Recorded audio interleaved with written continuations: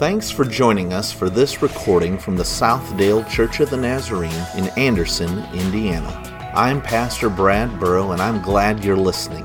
We're starting the season of Epiphany this year with a series of messages from the Gospel of Matthew.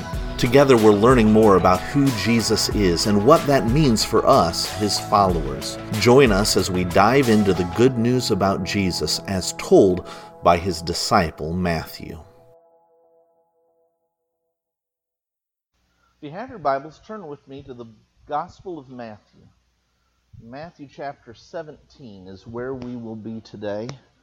Matthew chapter 17. A few weeks ago, at the very start of the year, or the very end of last year, I laid before you a challenge, right? To contend for our faith this year by reading one chapter each weekday, by sharing our faith with at least one person per week, by gathering together with a body of believers and joining in the fellowship of the church by sharing at least one meal a month, and by remaining in continual prayer. I trust that you have been doing that. I trust that you've been doing that even while we have been apart. And today we're in Matthew chapter 17, one of the texts that we read. We read it on Thursday together if you've been following the schedule. If you've not been following the schedule, it's easy to catch up. We're only in Matthew. You can see the chapters we are reading this week printed right there in your bulletins for you.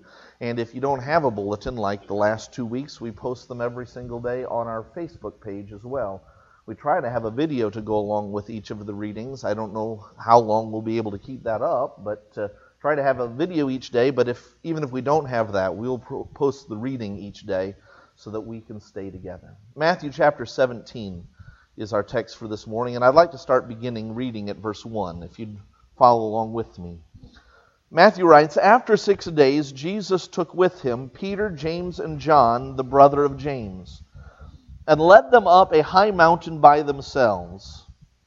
There he was transfigured before them. His face shone like the sun, his clothes became as white as the light. And just then there appeared before them Moses and Elijah talking with Jesus. And Peter said to Jesus, 'Lord, it is good for us to be here. If you wish, I will put up 3 shelters, one for you and one for Moses and one for Elijah.' But while he was still speaking, a bright cloud covered them.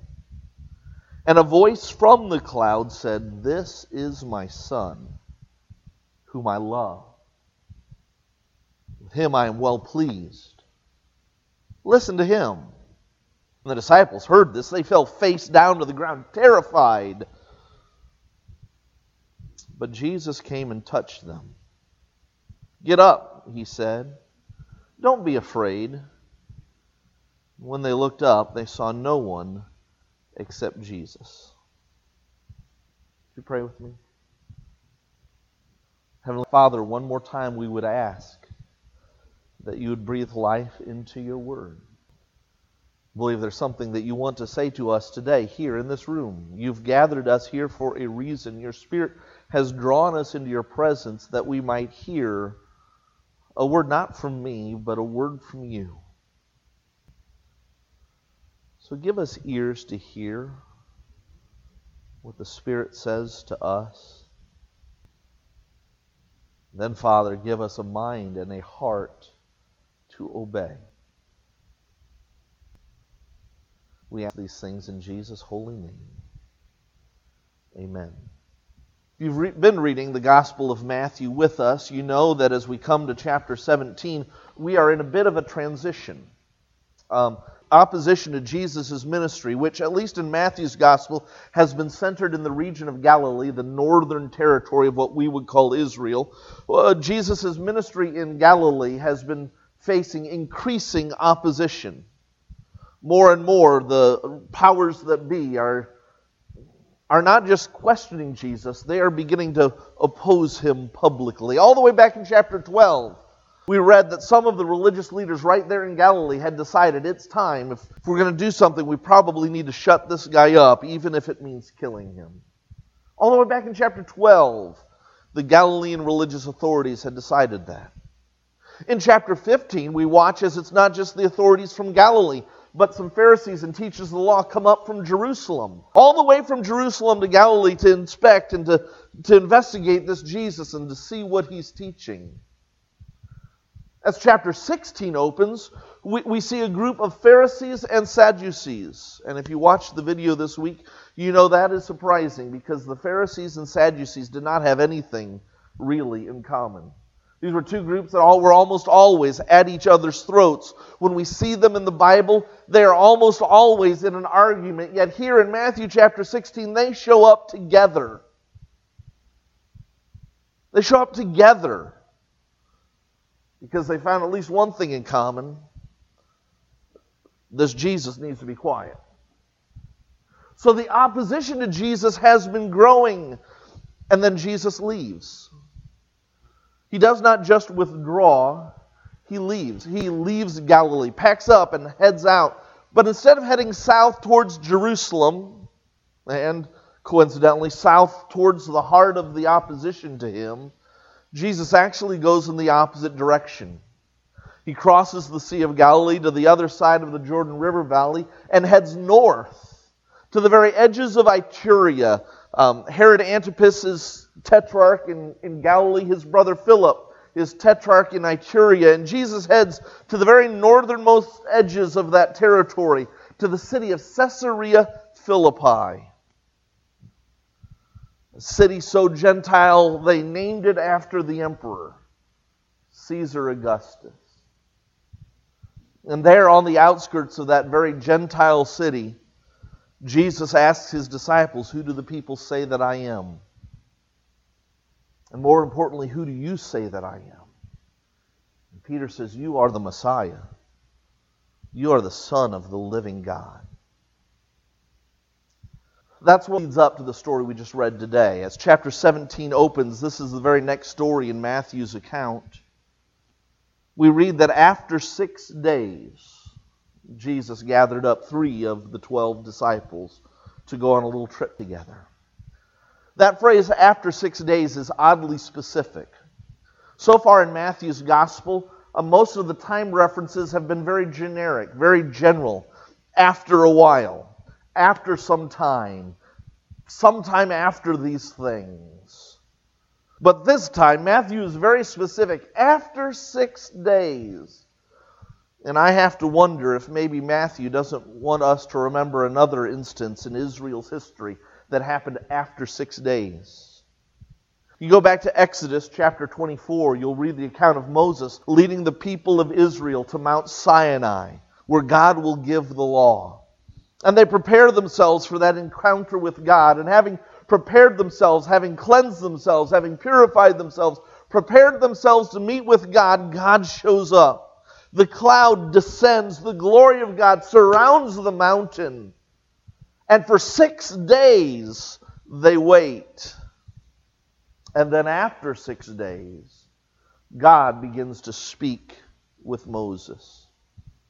Can't prove it to you, but I have to wonder if maybe Matthew, a Jewish author writing to a Jewish audience, wants us to remember that event from Israel's history when they waited for 6 days for God to begin speaking, for God to begin revealing himself to Moses. It's a period of 6 days that they wait. We're not exactly certain where they wait. I personally imagine them waiting there in Caesarea Philippi, there at the foot of Mount Hermon. It's possible, though, that they returned to Galilee, to a mountain there in Galilee. Some scholars seem to think Mount Tabor is a likely candidate for the transfiguration. I can't prove it one way or another, but in my mind, I always imagine them waiting there in Caesarea Philippi. 6 days pass. And then Jesus says to Simon Peter, to James, and to John, "Come on, let's go up the mountain together." He leaves the other 9 behind, and they begin their way up that mountain. When they get to the top, Matthew says something happened. Jesus was transformed, transfigured, metamorpho. Metamorphosis, that's the word that Matthew uses. A transformation, a change of form. He was suddenly radically different. It was like God had pulled back the curtain that had been veiling Jesus' divine majesty and allowed the disciples to see that majesty for just a moment. His face began to shine with light. His clothes became dazzlingly white. And as they watched, Peter, James, and John saw Moses and Elijah appear with Jesus. Maybe this is just my easily distracted mind, but I always wonder, how did they recognize him? Now, they didn't have photographs back then. How did they know it was Moses and Elijah? But somehow they knew it was Moses and Elijah speaking together with Jesus. And Peter decides it's time for him to chime in as well. Kind of ironic, isn't it? Here Moses and Elijah are appearing, talking with Jesus, and Peter just can't let that conversation go on without getting involved in the conversation himself. You have your Bibles, look there at verse 4 with me. Matthew chapter 17, verse 4 says, Peter said to Jesus, "Lord, it is good for us to be here. If you wish, I will put up 3 shelters, one for you, one for Moses, and one for Elijah." Apparently Peter thought he could do it himself. I'll do this for you, Jesus, if you'd like it. That at least is how the NIV translates this text.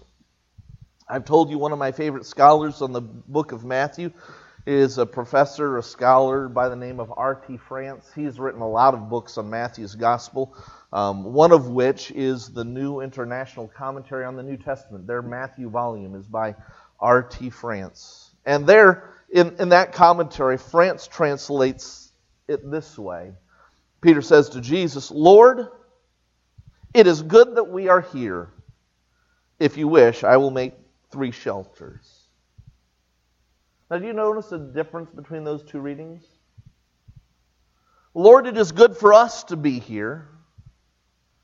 Or, Lord, it's good that we're here. Do you notice the difference between those two? In one, Peter says, in essence, lucky us. I mean, we get to be here. We are so fortunate. It's good for us to be here. The other one, Peter looks at Jesus and says, lucky you. Aren't you glad we're here? If you want, I can put up 3 shelters for you. So how are you supposed to read it? I really don't know. I studied the original language on this verse. I translated it myself. I can't tell which way it should be read, one way or the other. The words could go either way. I checked the commentaries, R.T. Francis among some others, and I can find 6 who will argue one way and 6 who will argue the other way. So when I'm confused like that, I do what I always do. I send a message to my personal favorite New Testament scholar, my New Testament professor from back in college times, Dr. Richard Thompson, and I said, which is it? Is there any way to tell from the grammar itself, or is it just the context? Which is it, lucky us or Jesus, lucky you? I'm sure glad we're here, or aren't you glad I'm here?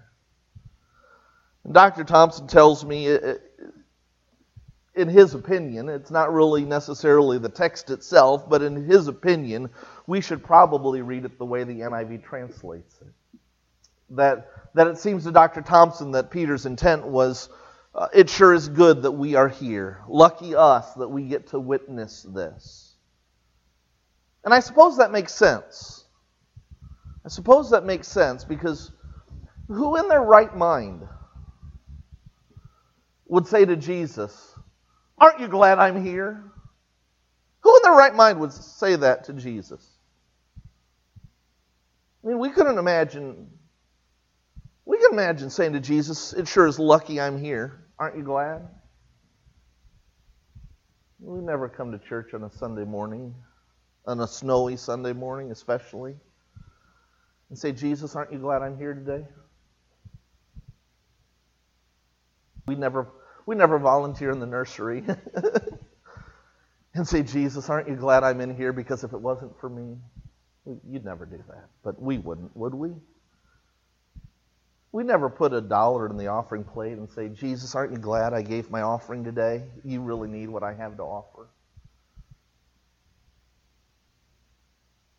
Now, I don't know about Jesus, but I'm glad you're here. I'm glad you came out on a Sunday morning, especially a snowy Sunday morning. I'm glad when you volunteer in the nursery. I'm glad when you put money in the offering plate.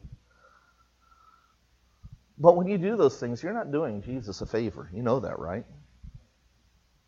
When you do those things, you're doing those things for our benefit.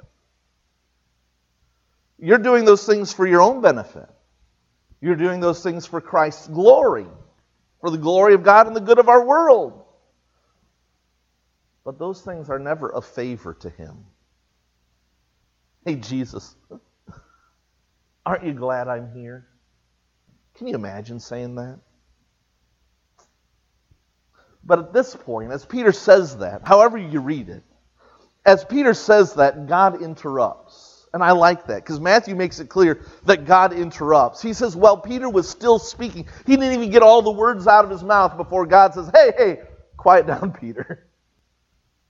He says a cloud, a bright cloud, descended on them.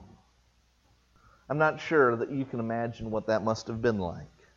I don't think I can imagine what that must have been like. Because typically when a cloud descends on a place, it gets darker, right? When the clouds gather overhead, it casts a shadow, but not this cloud. I don't think bright captures the word here. The Greek word is photineos. Literally, it means made of light. This was a cloud made of light. And for the second time in Matthew's gospel, a voice begins to speak from the cloud. And he says the same thing he said last time, right? This is my son, whom I love.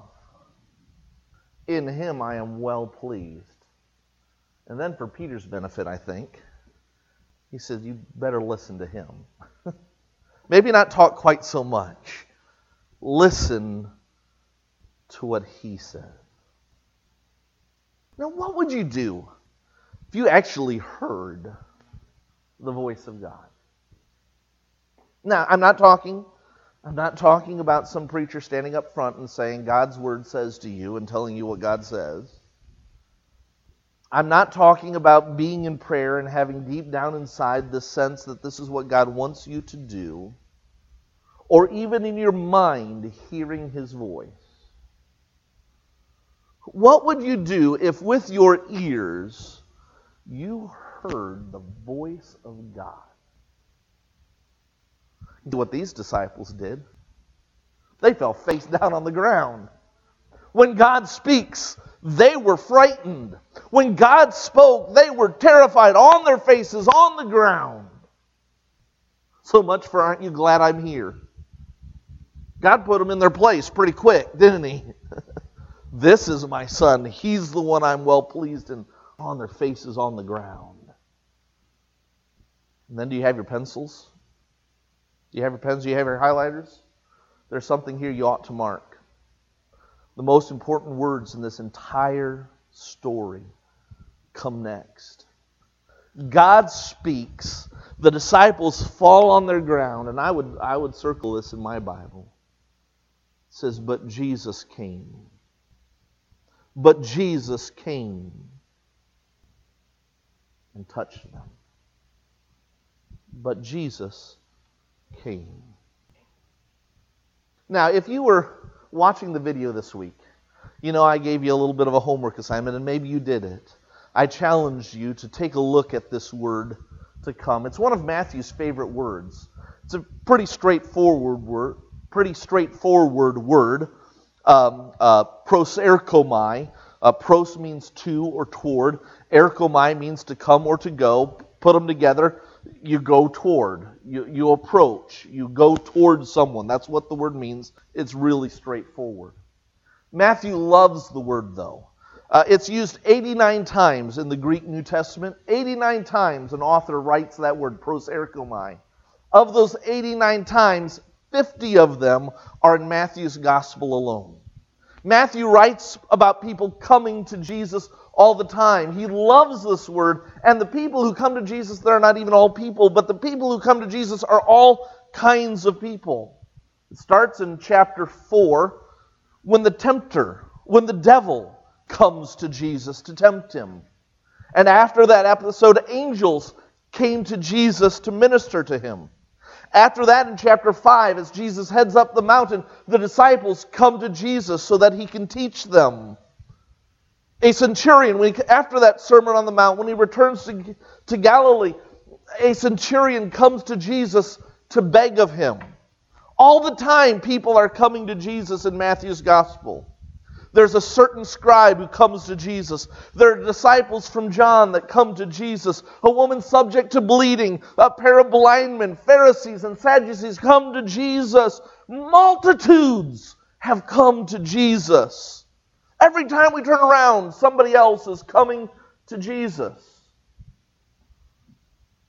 But Matthew, who uses this word 50 times, only twice talks about Jesus coming to someone else. Only twice does Matthew use this word of Jesus. Once here on this mountain, when the disciples are laying on their faces in fear before the glory of God Himself. And if you're going to find that second instance, you're going to have to read for a while. In fact, you're going to have to read Matthew's Gospel all the way to the end. Because the second time Jesus comes to somebody, it's in Matthew chapter 28, verse 18, out of 20 verses. Interestingly enough, it happens again on a mountain. Matthew chapter 28 tells the story of the resurrection. And after the resurrection, Jesus appears to the women, Mary and Mary Magdalene. Jesus appears to the women and gives them a message. He says to the women, "Go, tell my disciples that I will meet them in Galilee. They will see me there." The women presumably deliver that message because next thing we know, the disciples are in Galilee. And they go, Matthew tells us, to the mountain where Jesus told them to go. Think it's a coincidence we're back on a mountain? And there, Matthew recounts the first and only encounter of the disciples with Jesus, the resurrected Jesus, that Matthew will tell in his gospel. This is the only time in Matthew's gospel that the disciples meet Jesus after his resurrection. 28 verse 17 says, when they saw him, when they caught sight of the resurrected Jesus, the one who had been slain standing before him, for them, they worshiped him. That's an awfully weak word, to worship. The word here that Matthew uses is proskuneo. Proskuneo. And the etymology of that word is a bit uncertain. You obviously recognize the word pros, that means to or toward. We already said that. As soon as you hear the word kuneo, I don't know about you, but I think of the word kuon, the Greek word for dog. And etymologists wonder if maybe that's not the root that stands behind this verb. To approach somebody as a, not like they are a dog, but you yourself, to cower before somebody as a dog. Whatever its origin means, the way it works is fairly clear because it was a common word in Greco-Roman circles. To proskuneo meant to prostrate oneself before another. To get down on your knees with your forehead on the ground, to bow before them, face down. Sound familiar? The disciples behold the glory of the risen Christ up on a mountain and fall face down before him. In Matthew 28, verse 18, says, then Jesus came to them and said, all authority in heaven and on earth has been given to me. Therefore go and make disciples of all nations, baptizing them in the name of the Father, and of the Son, and of the Holy Spirit, and teaching them to obey everything I have commanded you. And surely I am with you always, to the very end of the age.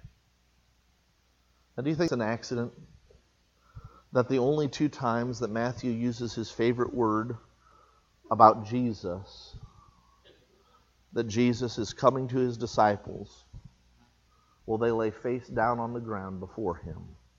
I don't think that's an accident. I think Matthew is making a point here.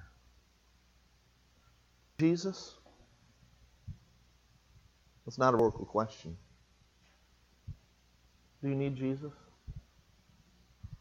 Are you still operating on the assumption that Jesus needs you? Hey, Jesus, aren't you glad I'm here? I got your back. I'll do what you need. Are you still operating on the assumption that Jesus needs you, or do you realize that you need Jesus? You need Jesus to come to you. There is one posture in all of Matthew's gospel. There's one posture that Jesus says, that Matthew says, Jesus will approach.